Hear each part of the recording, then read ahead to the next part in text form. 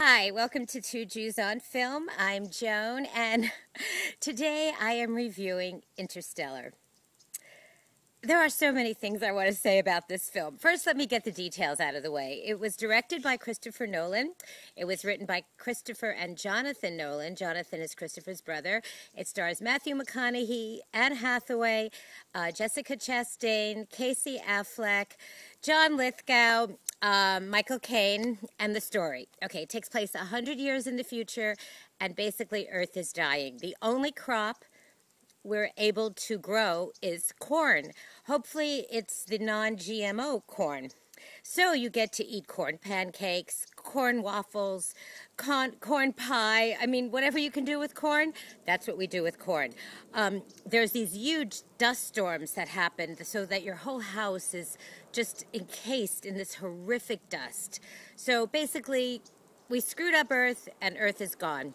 Matthew McConaughey plays a farmer / ex-test pilot who has a young daughter and a son and a father, John Lithgow, and he's a farmer, as I said, growing his corn. Okay, the daughter keeps saying stuff like, oh, I have a ghost in my room, they're sending signals, and she's sort of a brilliant girl, and she interprets it with Morse code, and da-da-da-da-da.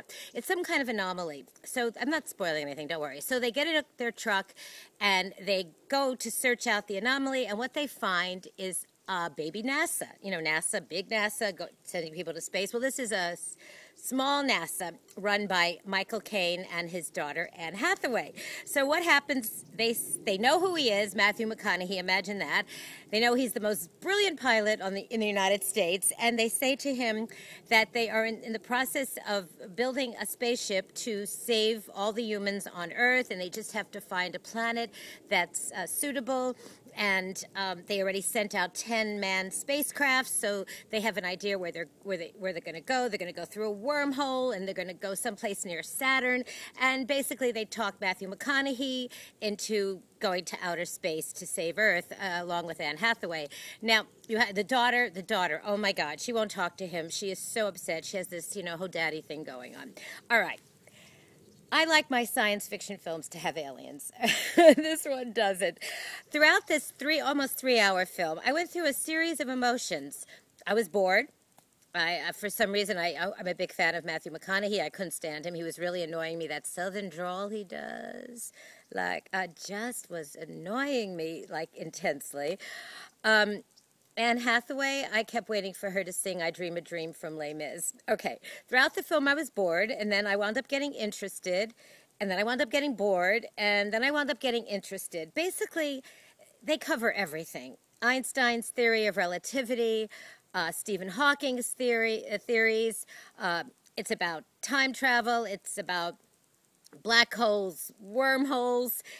But in the end, it's actually about love. Yep, it's about love. It's basically the story, about a father and a daughter. The daughter grows up to be this brilliant scientist, Jessica Chastain. I don't know. This is a film that some people will think is absolutely brilliant. Some people will think that it missed.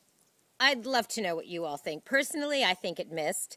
There were parts of it that I did like. There was parts that I found really interesting. I didn't realize that sometimes, if you're planning on going to outer space, a minute for you could be 10 years on Earth. It's a very interesting thing. Matt Damon's in it.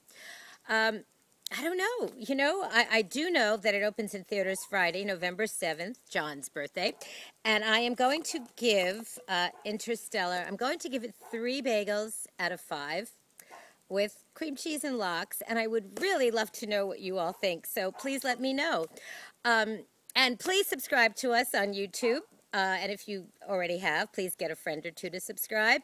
You could like us on our Two Jews on Film Facebook page, and of course listen to us at jcastnetwork.org. Thanks everyone. Bye.